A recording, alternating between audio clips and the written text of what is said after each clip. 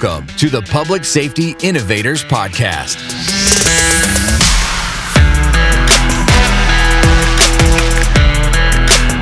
Connecting you with trendsetters who are leading innovation in public safety and expert advice on growing your own post-law enforcement business.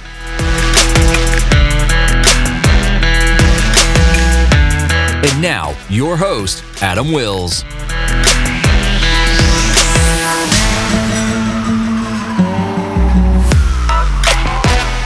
Welcome back to the Public Safety Innovators Podcast for episode 38. Today, we have a return guest on the show. In fact, Robert Whitaker was my guest for the very first episode, making him the PSI Podcast OG.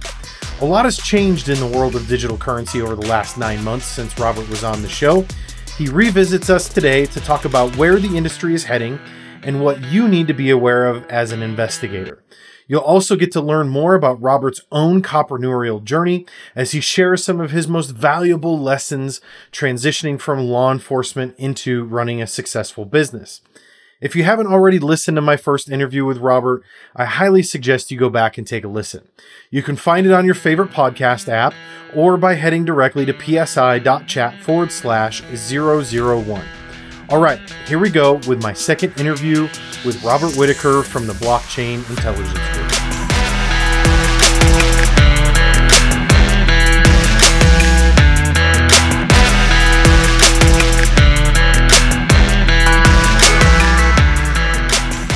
Welcome to the Public Safety Innovators Podcast. Today, we have on the show an OG from the Public Safety Innovators Podcast, episode 1. We have Robert Whitaker back on the show today. So, Robert, we're going to talk today about some updates and changes in crypto investigations since the last time you were on. It's great to have you back. Well, thanks for having me. It's nice to be back. I've watched the podcast grow over the days, and congratulations on the success so far. Yeah, thank you. It's I appreciate you putting the confidence in me to come on and be episode 1 when the show wasn't known by anybody because it hadn't even been released yet. And so your episode on handling crypto investigations and all of the resources that your company, Blockchain Intelligence Group, offers is still one of the most highly listened to episodes of the show. So that was part of the reason I wanted to have you back on. Obviously, if you've been paying attention, there's been a lot going on in the crypto world since episode 1 came out back in the fall of last year. And so naturally, a lot of things have changed in the investigation side of crypto as well. So let's start there. What's changed and what do we need to look out for? Well, I'll tell you what's changed, and it's been the massive driver behind cryptocurrency. When you look at the entire market cap itself and how many people are really becoming aware of crypto and wanting to invest. And of course, with that investment and the use of crypto, we're seeing a lot more investigations rolling in through our pipeline that we have on our website. And, you know, our forensic guys are just overworked. They're plugging along, but they're overworked because all this stuff coming in. And the issue with that is when we see more cases, that means law enforcement is seeing more cases being reported to them. So we have, you know, your patrol officer out there going to a call and the lady says, you know, someone stole 15 Bitcoins from me, and the patrol officer who likely knows of Bitcoin but doesn't quite understand the way it works and how, you know, what's going on here, takes a report, ends up on a detective's desk somewhere. A detective says, I have no idea. Zero, zilch, nada. I have no idea. Don't know how this works. Don't really care how it works.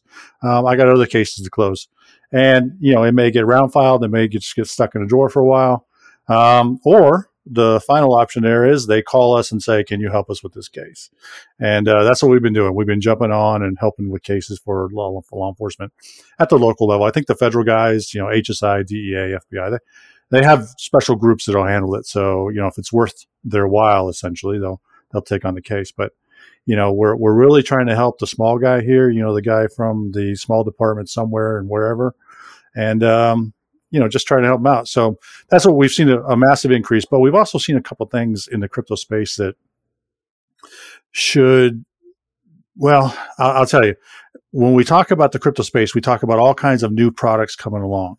So we talk about Bitcoin as being cryptocurrency 1.0. Ethereum, cryptocurrency 2.0. And what we're seeing now is we're seeing these hybrid decentralized applications, which is essentially what Ethereum is, coming out. So that's 3.0. Decentralized applications simply means that you can run a program with no human in the middle, which means that they're running these financial programs, decentralized exchanging back and forth, and then decentralized lending as well. So what we call DeFi. So DEX, DEX being decentralized exchange, and DeFi being decentralized finance.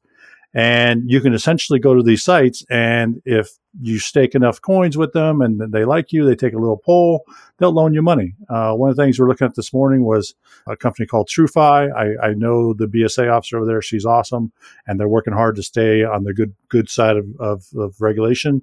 But they do offer these lending products, and like Poloniex borrowed $2 million at like 12% and paid it back in 30 days or whatever it was. I'm just making that up, but that's a lot of money to borrow over a period of time with essentially not giving anyone your real name. They may know what business you're in, not doing any due diligence on you or anything, and you're getting $2 million sent to you. So, there's an issue there. How are these companies able to stand up the risk that's involved in that and not knowing exactly who they're actually lending this money to, and therefore not having a means of tracking it back down should the lendee default on that loan? Yeah, so that's the problem right there, and that's the problem everyone's trying to solve is how do we solve that issue just so there's more of a credit risking score, a KYC process, which is know your customer for the audience out there, and what is the AML regime built around that kind of stuff. I mean, you could essentially stake a bunch of coins, borrow a bunch, which is clean money. You could stake it with dirty money essentially, and then you take that and wash out everything else. So money laundering can certainly handle there or be had there. And that's where we're in there. We're in there fighting the fight, trying to build analytics to go around this space so we can help out law enforcement, because that's the next evolution of white collar crime right there. That's white collar fraud. Oh, yeah. On. I mean, I'm not calling that fraudulent. I'm just saying that but there's a huge opportunity for it. There's a huge opportunity. And, if you have a detective today just coming into white collar crime, the way they do investigations versus 10 years ago is going to be totally different. In a couple of years. So once again, if you're in a department anywhere in the world and you have not heard of crypto, it's not because it's not happening. It's just hasn't been routed to the right places yet because the crime's happening. And you need to rethink how financial investigations are going to occur in the future. Yeah, we actually made significant mention of that when we talked on episode 1. And in fact, one of the key takeaways that I put in the episode notes for episode 1 was that digital currency crimes are already happening in your area. And it really doesn't matter where you are in the country, whether you're a large city or a small rural area. I guarantee you crypto crimes or digital currency crimes are already happening in your area.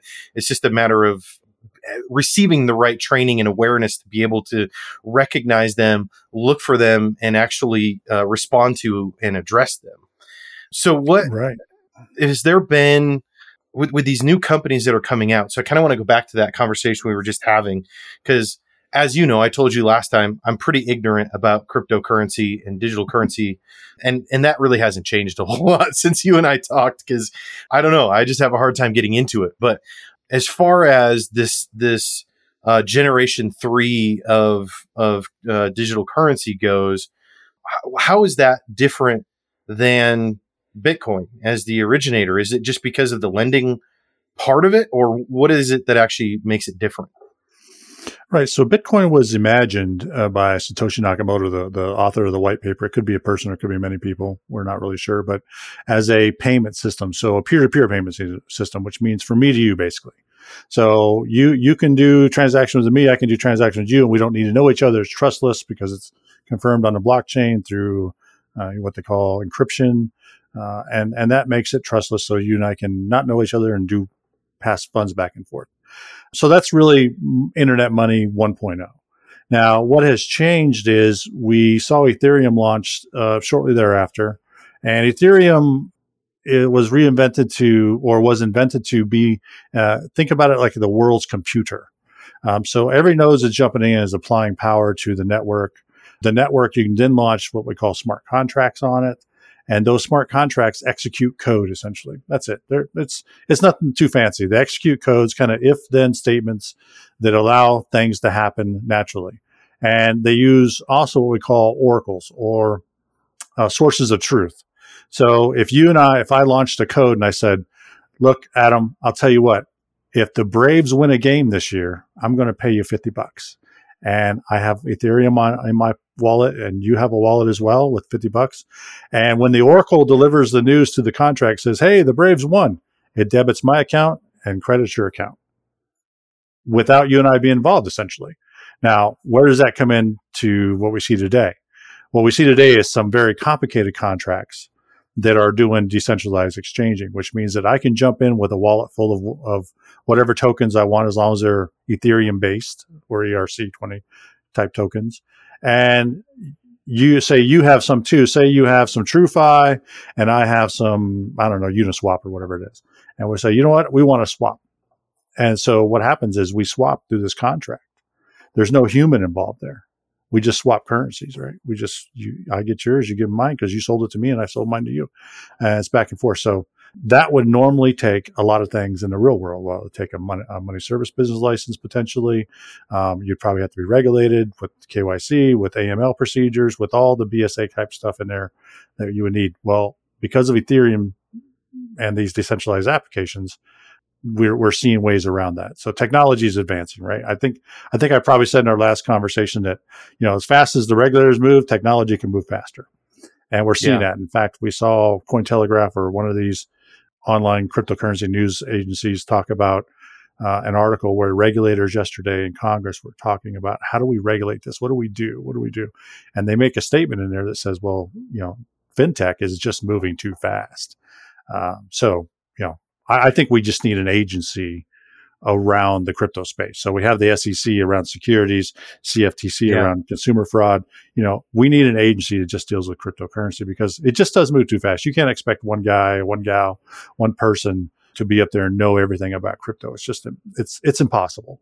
I try, I read and watch. And, I do a lot of training, but just, you can't be on top of everything all the time.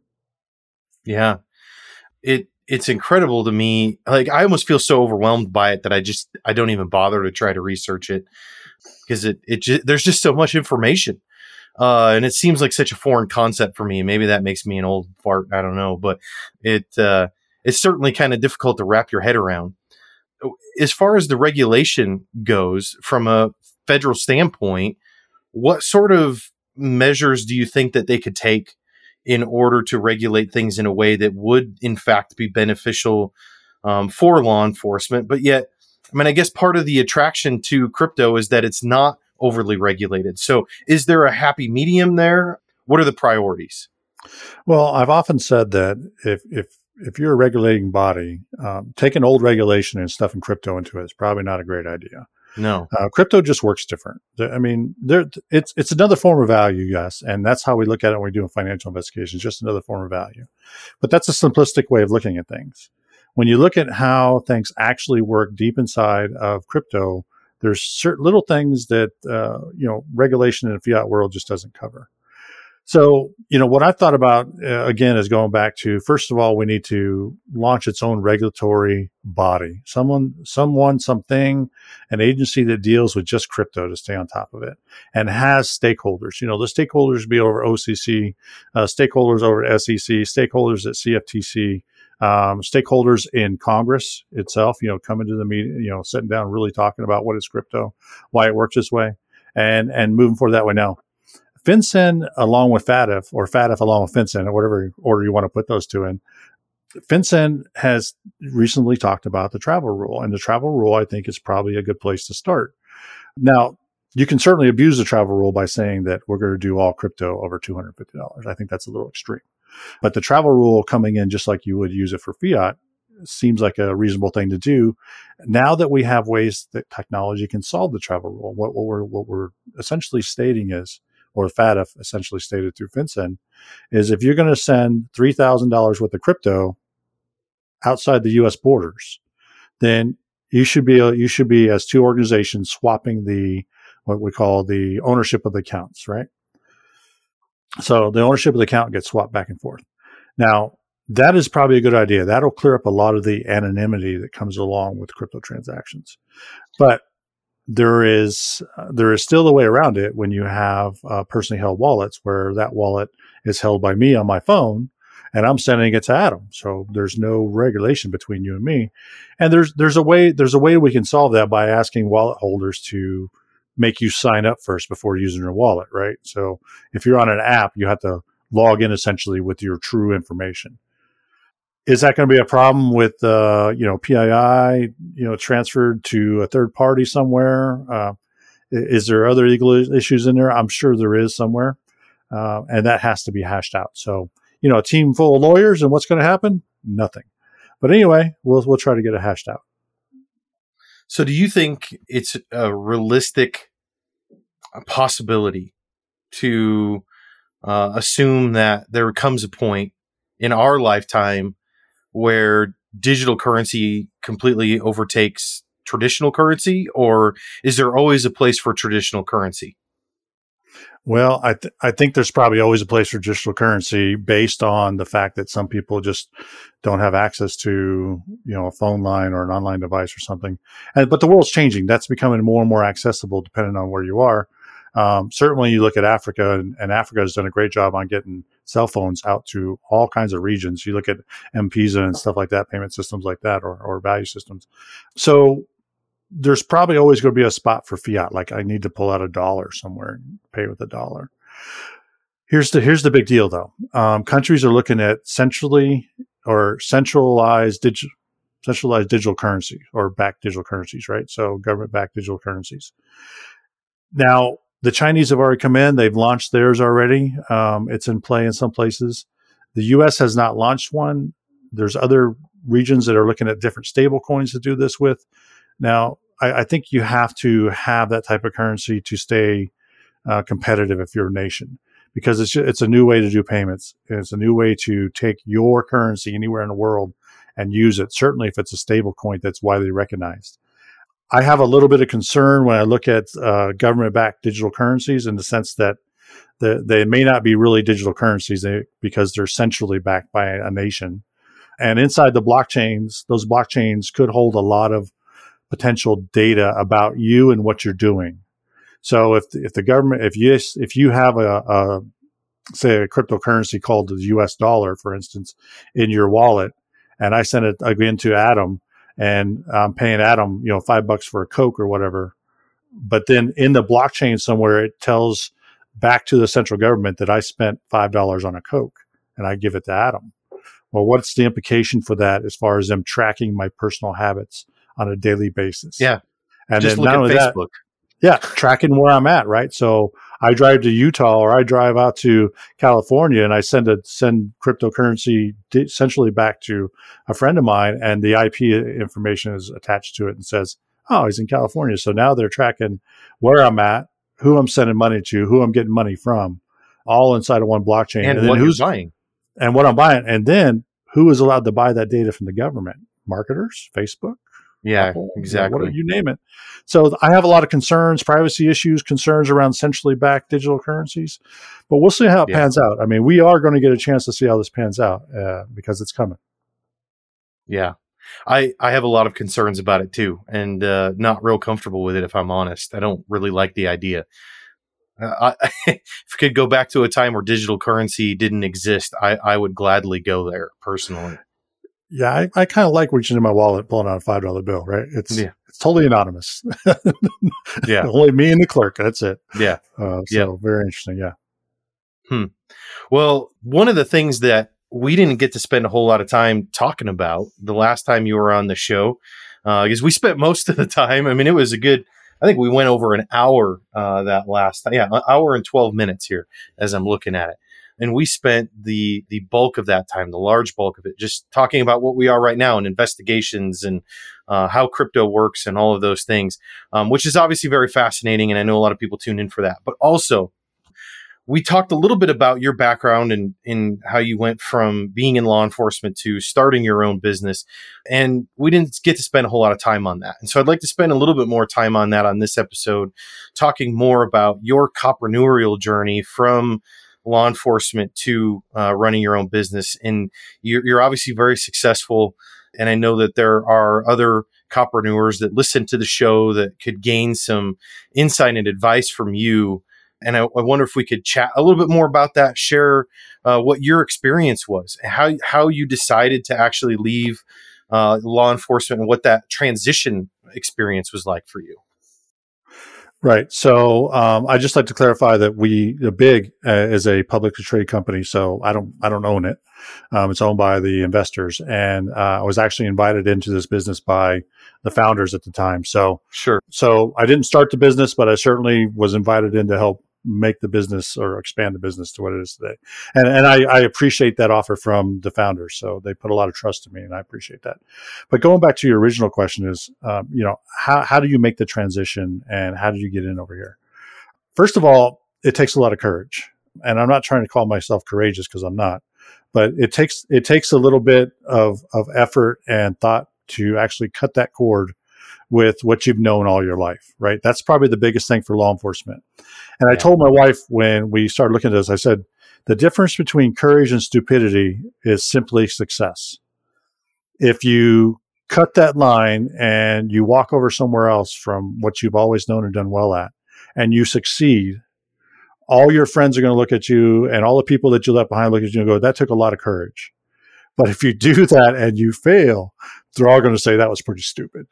So, there's a lot of things that go in the middle of that, but that's the difference between courage and stupidity is success.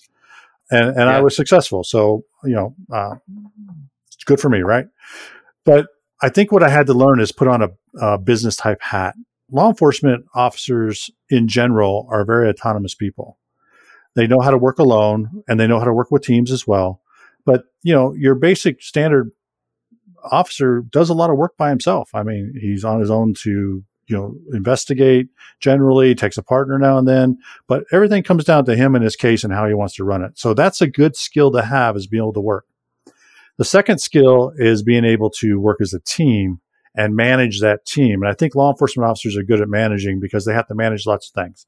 Certainly their own investigations, certainly scenes, right? You go to a horrible car crash scene. That first officer that arrives is essentially running that scene, and he's learned how to run or manage teams that way. So, especially under crisis. So I think that's the second thing that law enforcement officers is going for them. And then I think critical thinking is something you have to do. How do I take what I'm doing and make a product that everyone needs to see and make it better? So, having the courage to do it, number one, is tough. Most officers at the end of the day say, I think I'm just going to stay where I'm at because it's safe. No one likes change, especially cops, right? So you got to make a good jump over, get over that, and then make sure you're managing your teams well, putting everything together, and a good product at the end.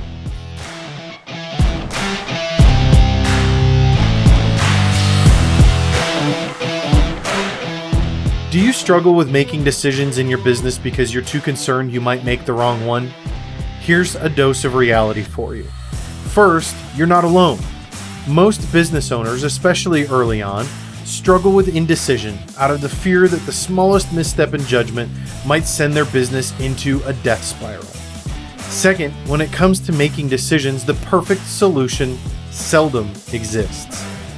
Now let me give you some advice, but before I do, a disclaimer. If the fact that I've lost tens of thousands of dollars on less than stellar business decisions leads you to believe that I am not a good person to take advice from on this subject, then go ahead and skip past this now. Just like a muscle that is made stronger through a series of small tears every time you work out, refining your business acumen is a process that involves some discomfort. You have to make mistakes. The cycle of progress works like this. You try something, it either works or fails. Either way, you gain knowledge and experience. Now rinse and repeat. Don't be afraid of being bold and trying things. Flexing your decision muscles will make you a better decision maker. Instead, be afraid of indecision. That will leave your business stagnant. Just be decisive. Right or wrong, make a decision. The road of entrepreneurship is paved with flat squirrels who couldn't make a decision. The Business Brief is sponsored by LeoToCEO.com. Everything you need to grow your post-law enforcement business.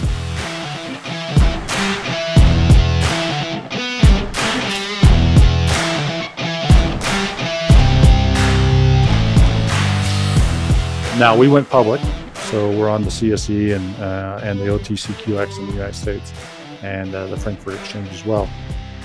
So I had to learn a lot of things I didn't know, essentially. I mean, a criminal justice degree does not prepare you for a financial markets degree. It just does not.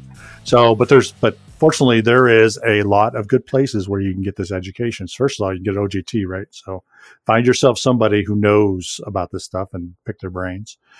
You can go to all kinds of online learning sites. I mean, courses taught by Yale and MIT and Harvard, all in capital markets and finance and stuff. And, you can take them for relatively little amounts of money, and they do make you better. Now, I'm not saying that's a substitute for a master's degree in business or anything, but it can certainly help you learn what you need to know to function inside of these business markets, if you don't want to go back to school and get an MBA in something. And that's the difference there is, if you have a degree in criminal justice, like I do, that doesn't prepare me to take a master's degree in business.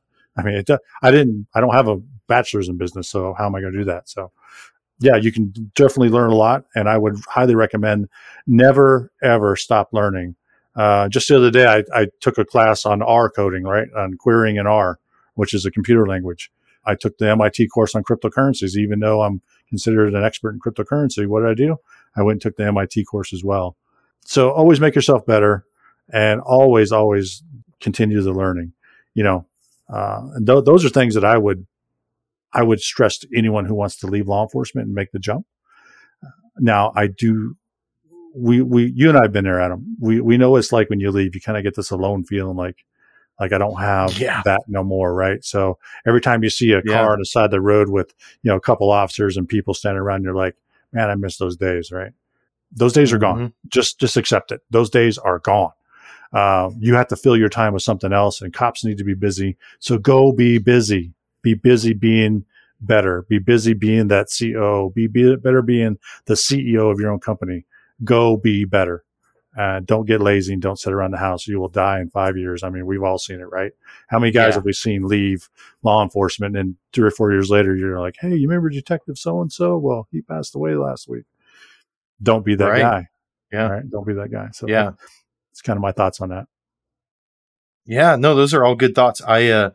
I took some notes here while you were talking, and I kind of paraphrased 3 main points that you made. And that was, first, that, you need to overcome fear.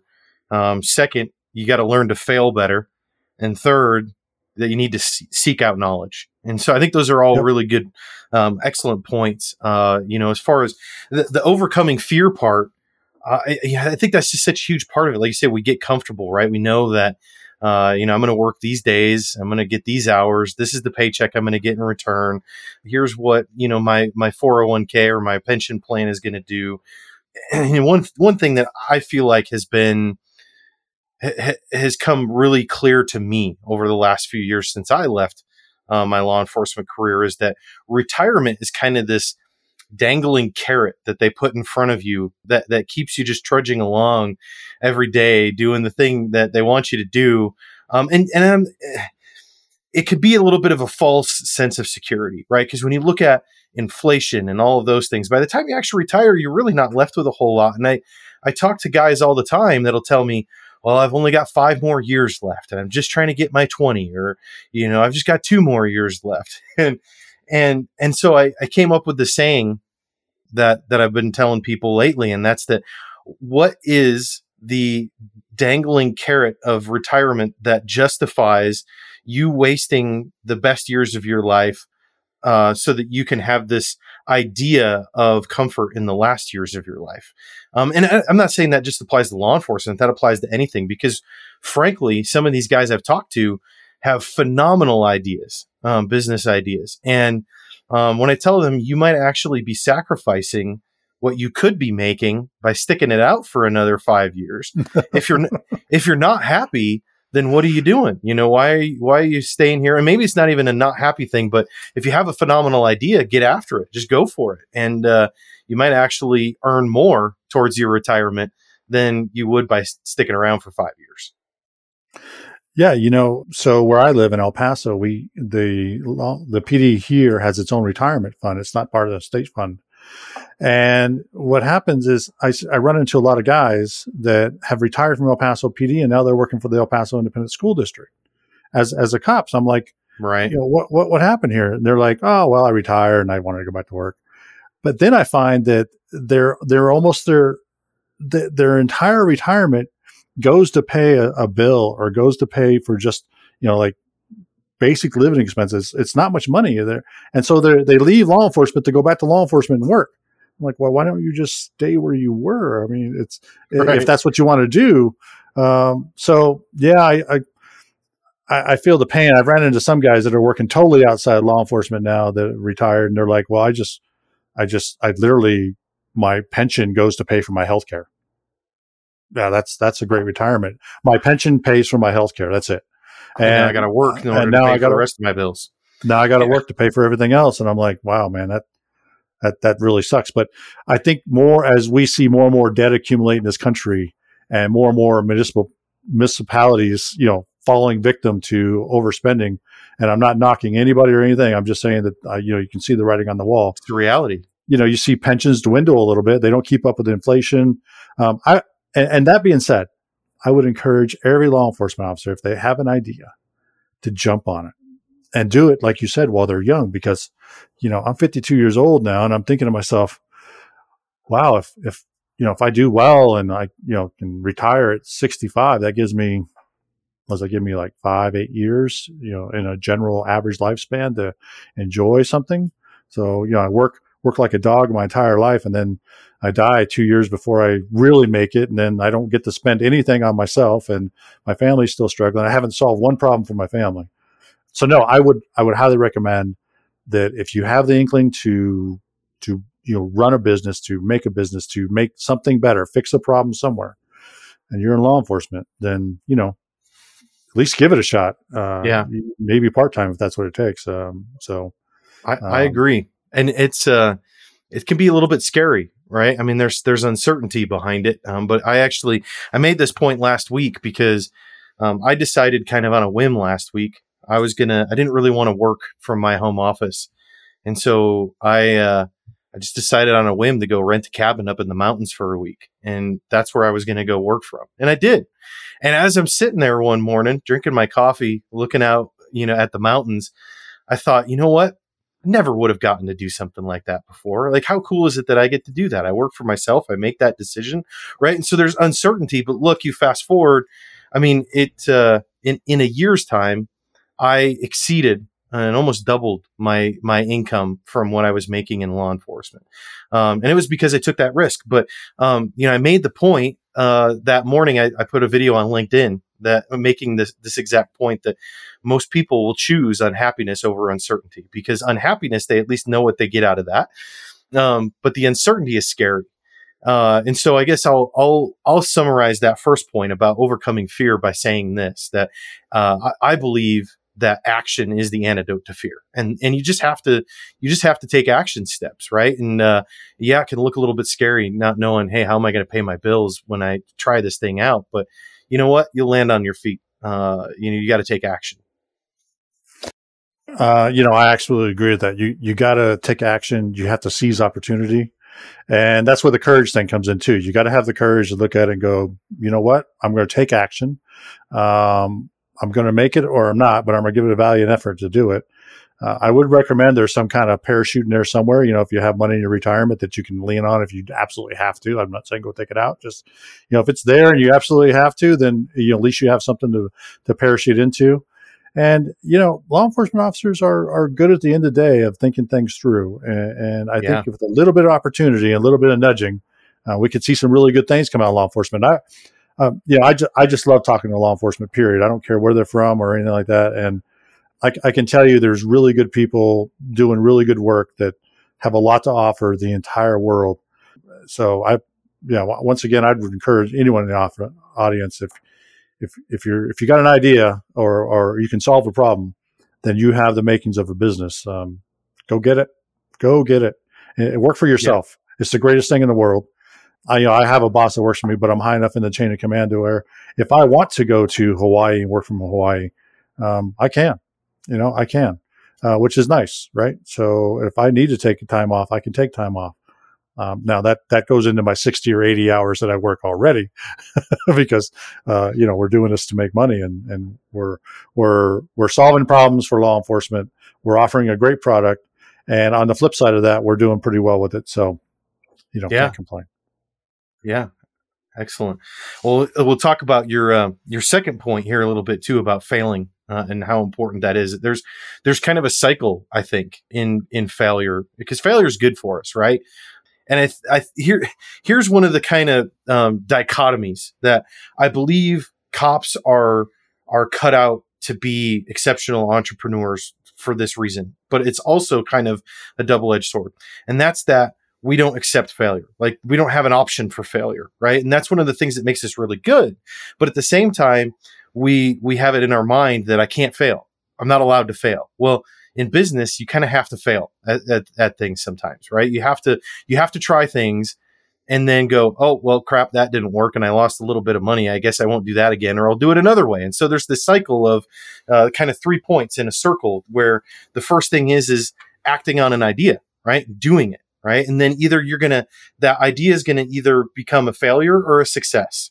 And then the third point in that circle is learning and adjusting. And whether the thing you tried, the idea turned into a failure or success, you're still going to learn and adjust it. And so it just kind of goes in this circle. Have an idea, fail or succeed, learn and adjust. And you just kind of do that over and over again. But you have to learn to accept that failure and work through that.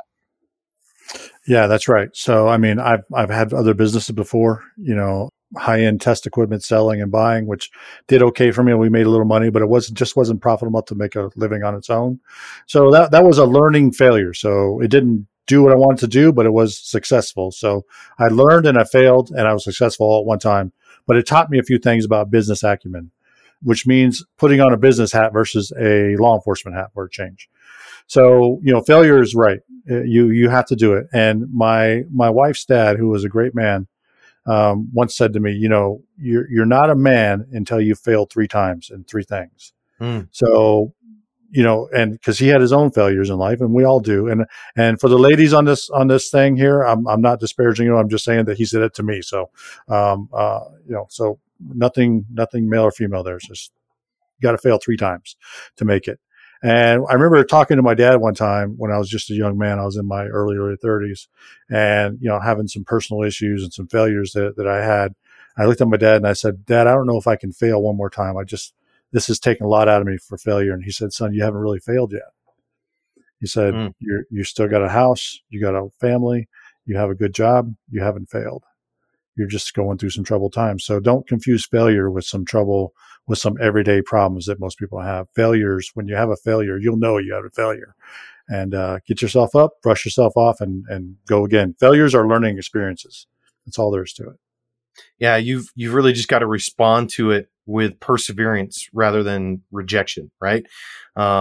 I think those are the two sides of the coin. People either respond to failure with rejection and they shut down and go, well, I'm not going to do that again. That's the last time I try that thing. Or we respond to it with perseverance and we say, well, okay, that didn't work quite the way I planned it out to be, but I'm going to try it again and I'm going to try it a different way. Or I'm just going to, maybe that just wasn't such a great idea and I'm not going to try that one. But yeah, I mean, the response is paramount. Yeah. It's like my son the other day, we were playing chess and he says, Dad, I love playing chess. Either I win or I learn.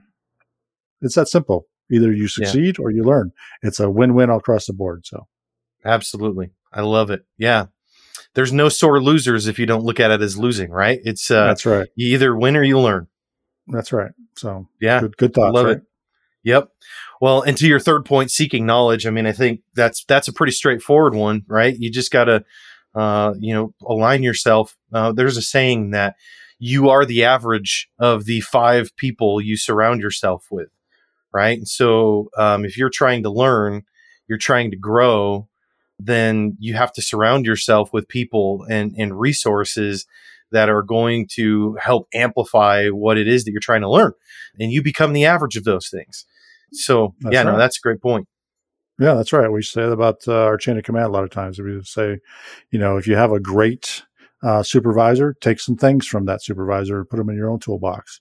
And if you have a poor supervisor that maybe doesn't always fit your needs or whatever, take some things from that person's style there and put it in your toolbox. Even if it's things you never do, you say to yourself, I'll never do that again.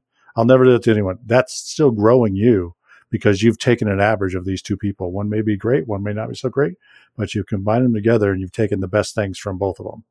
And that's a great way to move forward. Yeah. Well, so give me just a closing thought then on that topic, on talking about copreneurship, if you will.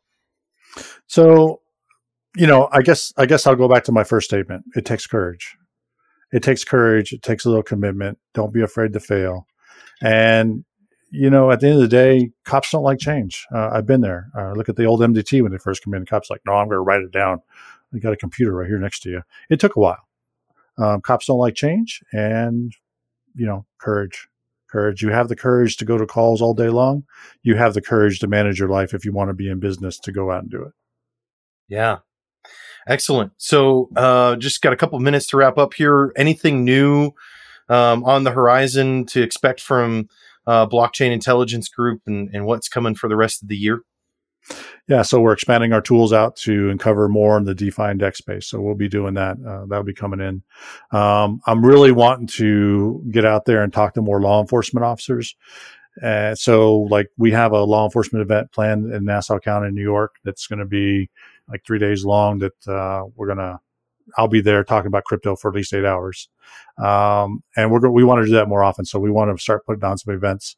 So if anyone in your audience would like to, get a hold of us and talk about putting on a money laundering, asset forfeiture, cryptocurrency type event over a couple of days, where we'll offer our cryptocurrency certified investigator certification to whoever wants to take the test and pass it at the end of the 3 days. We're happy to do that. So please let us know. And also, we have a cryptocurrency investigator training program. It's under Cryptocurrency Investigator Training Program. Yeah, CCI. That's how it is. That's the URL, actually. Okay. Check it out. And, if you're in law enforcement or whatever, check it out. Send me a message or whatever, and we'll try to get you through it. It is a paid course, but we've had hundreds and hundreds of people take it. And they've gotten the ground floor investigative knowledge they need to jump into a case and feel like they know what's going on. So that's our point. And then you'll see my smiling face there talking as well. But we can skip that part. Nice. Well, those are some excellent opportunities, offers there. And I'll tell you what, if I was still an administrator, I would absolutely be reaching out to you myself right now and saying, yeah, come on out and do that. I know it's such a huge thing. There is a lot of opportunity to solve some cases. If you just give yourself the knowledge on how to do it as it relates to digital currency, and it's becoming a much bigger thing. And unfortunately, the bad guys out there know that we're not prepared in large part for these types of investigations, and therefore that they're taking advantage of it. Yeah, they're running at will right now, and that's got to stop. Yeah. All right. Well, how do people connect with you, Robert? Well, they can go to blockchaingroup.io, which is our website, and there's a submission page. You can just say, please forward to Rob. Or you can get a hold of me personally at robert.whitaker@blockchaingroup.io. I know people say don't give your email out, but I love talking to law enforcement people. So shoot me an email. That's robert.whitaker@blockchaingroup.io. And it'll come right to my mailbox, and I'll be glad to get back with you, and we'll answer whatever questions you have. All right. Well, as always, we'll put all the links to everything that we discussed here in the show on the episode notes page. So you can go to psi.chat to check that out. And thanks again, Robert, for coming back on the show. It's awesome having you. And don't forget to read the book. Thanks, Adam. Yes. Yeah. He's showing, for those of you listening and not watching on YouTube, I sent Robert a copy of Business Made Simple, as I've sent to many of you. And if there's anybody listening that I haven't sent that book to, or the Marketing Made Simple book, I swear by those books. They're absolute roadmap to success for your marketing and your business. you can reach out to me on LinkedIn, shoot me a DM. I'll absolutely happily send you a book. I've got 2 more cases just sitting on the floor in my office here, and heck, I'll buy more cases if I have to, man. I want to put this in the hands of as many coppreneurs or would-be coppreneurs as possible. So, and of course, you can always go check out leotoceo.com too, where we've got a group of coppreneurs there that we're all helping each other out. So, Robert, great, awesome having you on again, man. Yeah, thanks for inviting me, Adam. Anytime, let me know. I love talking with you and talking to the audience. I can talk crypto all day, and I can talk about being cops all day. So anytime, brother, let me know. All right, awesome. We'll reach out to Robert if you want to learn a little bit more, and we'll catch you on the next episode.